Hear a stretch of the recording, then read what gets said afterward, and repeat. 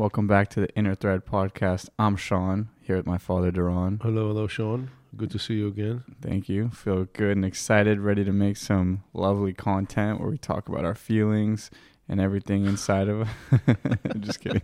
Why don't we take a big, deep inhale?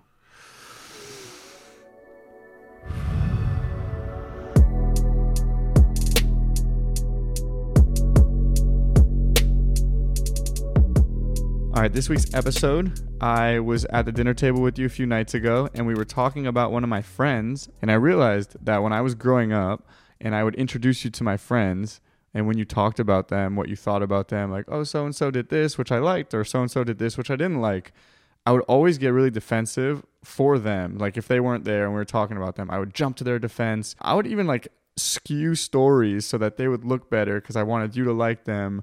And I realized at the dinner table the other night, we were talking about someone and I was like, it has nothing to do with me. I'm starting to let go of these attachments to some of this stuff. And it jumped out at me as a good episode because I'm like, that's nothing to do with me. That's so-and-so and you. In the past, you felt that if I had a comment about someone you appreciated and you introduced me to, it was a reflection on you. Oh, this guy is cheap.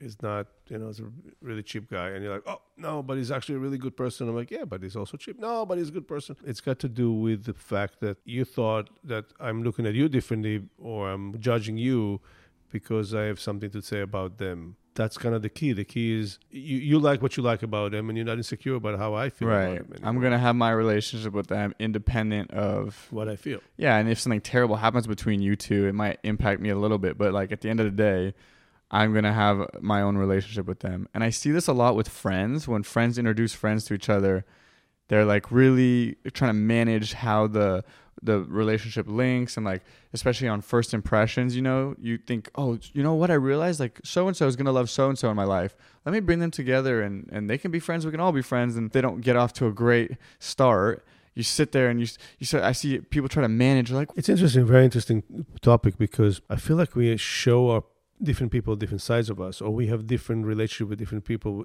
that are connected to different sides of us. And sometimes when you introduce them to one another, it's not exactly working well or it's not clicking right away. If they know us really well and they're super close to us, it's usually no problem. But if it's not, you feel like you're introducing that side of you to someone else. You're introducing that side of you to that other friend through your friend, and it could be uncomfortable sometimes. Mm-hmm. It just happened to me. I was in Israel a few weeks ago, and two good friends of mine that never met each other beside hello, now actually sat and had coffee together, and they had something to say about each other. And they actually did not click that great. Wow. And I'm like, I thought all my friends will get along, but it's not that they had a huge problem, but I could see the differences. So how did you relate to that? Were you giving them space, or were you trying to find common ground? I let them talk, do their own conversation, and get to know each other, and then heard their comments about each other, about one another. And I thought to myself, the first thing was, I wish they were much better friends right away. And then I'm like, why? They represent different sides of me. There's things I can do with this one friend that I can do with this other friend. And there's some history that I have with this friend that I don't have with the other friend. And in some ways, it feels good. And I don't care if they don't get along. They don't have to be friends. It's great if they do. It's great if they all of a sudden connect. It's really, some of my friends became good friends without me. I'm sure it happened to you many times. I see that with you a lot. I remember seeing some of your older friends from school becoming really good friends with your college friends. And I see them on Facebook, and I'm like, what? They hang out without me. Some of them live together in a different city. They're really close now. Yeah, and it's nice that you introduced them. It's almost like there's a good feeling when your friends are becoming friends. So where does that desire come from? It's like me looking at you and your three brothers. When you love people, you want them to get along. Mm-hmm. That's where it's coming from. So is there ego in there? I want to be the matchmaker here? Actually, no. I actually feel like it's more like the wish for the soul to be in harmony. Kumbaya. Yeah, harmony. I think we like harmony in our life. And harmony makes us feel good. Everything is flowing well. Oh, wow, it's a good flow. Everything is harmonious. So we need to be okay with no harmony then, basically. But we need to accept that it's not something that we can control. Right. And we should not change a damn thing about it. Yeah. I was looking at that situation with those friends. I'm like, okay, so I guess they're not going to be inviting each other for coffee anytime soon. Nonetheless, they're all close friends, and I'm good with them. And it's my own security about There's also another piece, like my insecurity about anybody could change their mind about me now that they know him. Like, how can you be a friend with such a person? Like, I don't care. That's so true. When you introduce people, they both kind of reflect something about you to the other person. Introducing people to my girlfriend, even introducing people, my friends. Girlfriend is even more But serious. that's what I'm saying. It's like a heightened example of that, where I introduce her to my friends, and I'm like, what do these friends say about me? Is she going to see something bad about me that I'm scared of? And you kind of have to let go of that. So on a smaller scale, when you're just introducing two friends, you're like, is so-and-so going to represent me well? But like, that is where the narrative gets really dangerous, because that's not true. So-and-so can't. Well, let me ask you, can so-and-so show something about you to the other person that You know what they say, show me who your friends and I'll tell you who you are. So there is something there about if you get along with certain people, it tells something about you. But you need to be comfortable with you. If you're comfortable with who you are, and the more I mature, the more I grow, the more I become older, I realize that things are very complex. We are very complex, very complex. We cannot pin ourselves down as this one little box. We are very complex individuals. So when I look at the my situation here with the two friends, this is my complexity. One of them is very much this way, and one of them very much the other way. But I get something from both of them. And my situation in the past would be, oh, wow, they don't like each other. They're now going to criticize me. Like, how can you be friends with them? How can that be your friend? And actually, I'm so secure with my love and connection with them that I know it's not going to change a damn thing. And if any of them would say, I don't want to be with you because you're friends with them, it's not even a possibility. Yeah, it means the friendship's not very strong to begin with. Exactly. And I know that friendship with both of them been through so much and been through so many different tests. It's not in question at all. I'm almost 60 and I've been with them from scores of years, and that's just not going to change anything. So, okay, they say, wow, surprisingly, Doron is a friend with that guy. Okay. I guess it's finding something there I can't see. And that's how it should stay. And if they change their mind about me, or I'm willing to talk about that. You know, what do you see there? Well, you know, he's a really good person. It's a good-hearted person. I can feel his love and support. And actually, he does things for me that you can't do. So what do your friends say about you then? How much do they say about you? I think the friends show different aspects of you, different sides of you. They show different in your complexity. They will take some side that's complex, and they'll show it to someone else. And I feel like by meeting someone, I used to be a lot more, wow, if he's friends with them, are you really close friends with them? I don't know, man. That kind of changed my mind about you. That's my judgment about the world. So you've done it the other way. You've judged people based off their friends. My old me was doing that. Now I'm thinking, wow, that's an interesting aspect that they know about you, and I still love you, and that's interesting. Yeah, you bring awareness to it.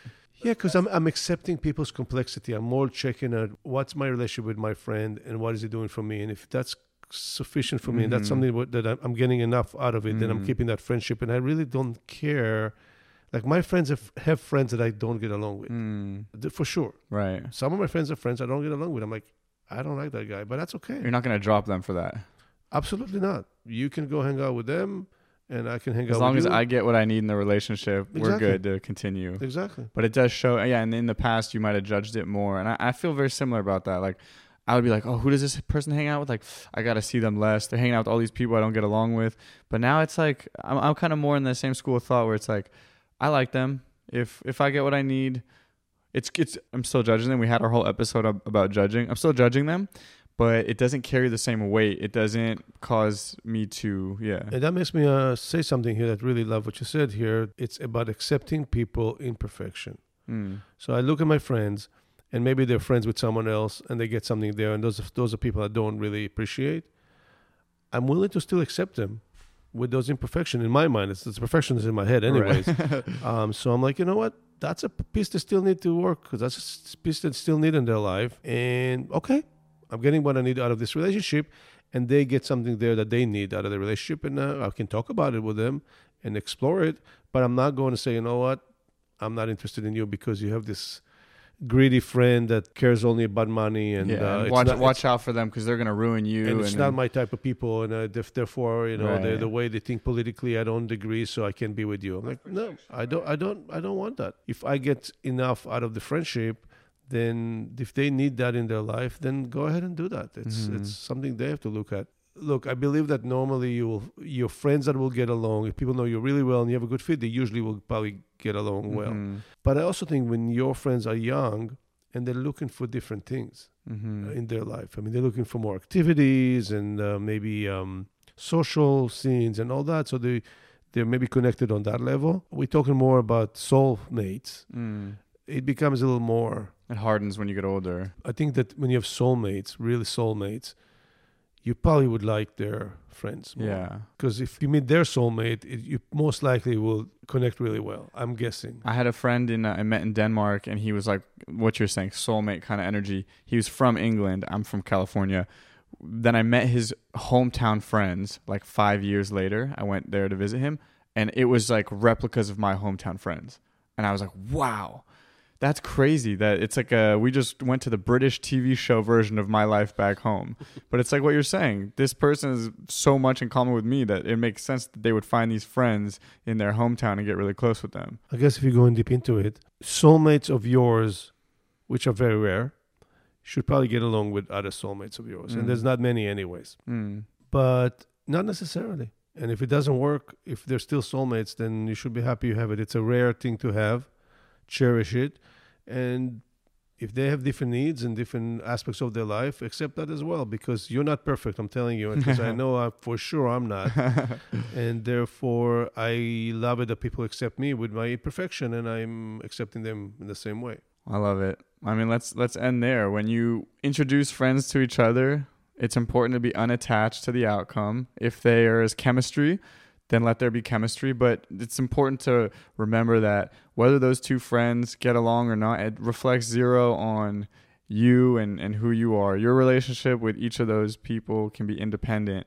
And when you really believe in yourself and you know that you're strong in your own power, you don't need that validation from the outside. Exactly. If you're secure with how you feel about people, then if they're happy together, they're happy together. If not, you're still good with yourself. Exactly. Thanks for joining us for another episode, and we'll see you for this week's meditation.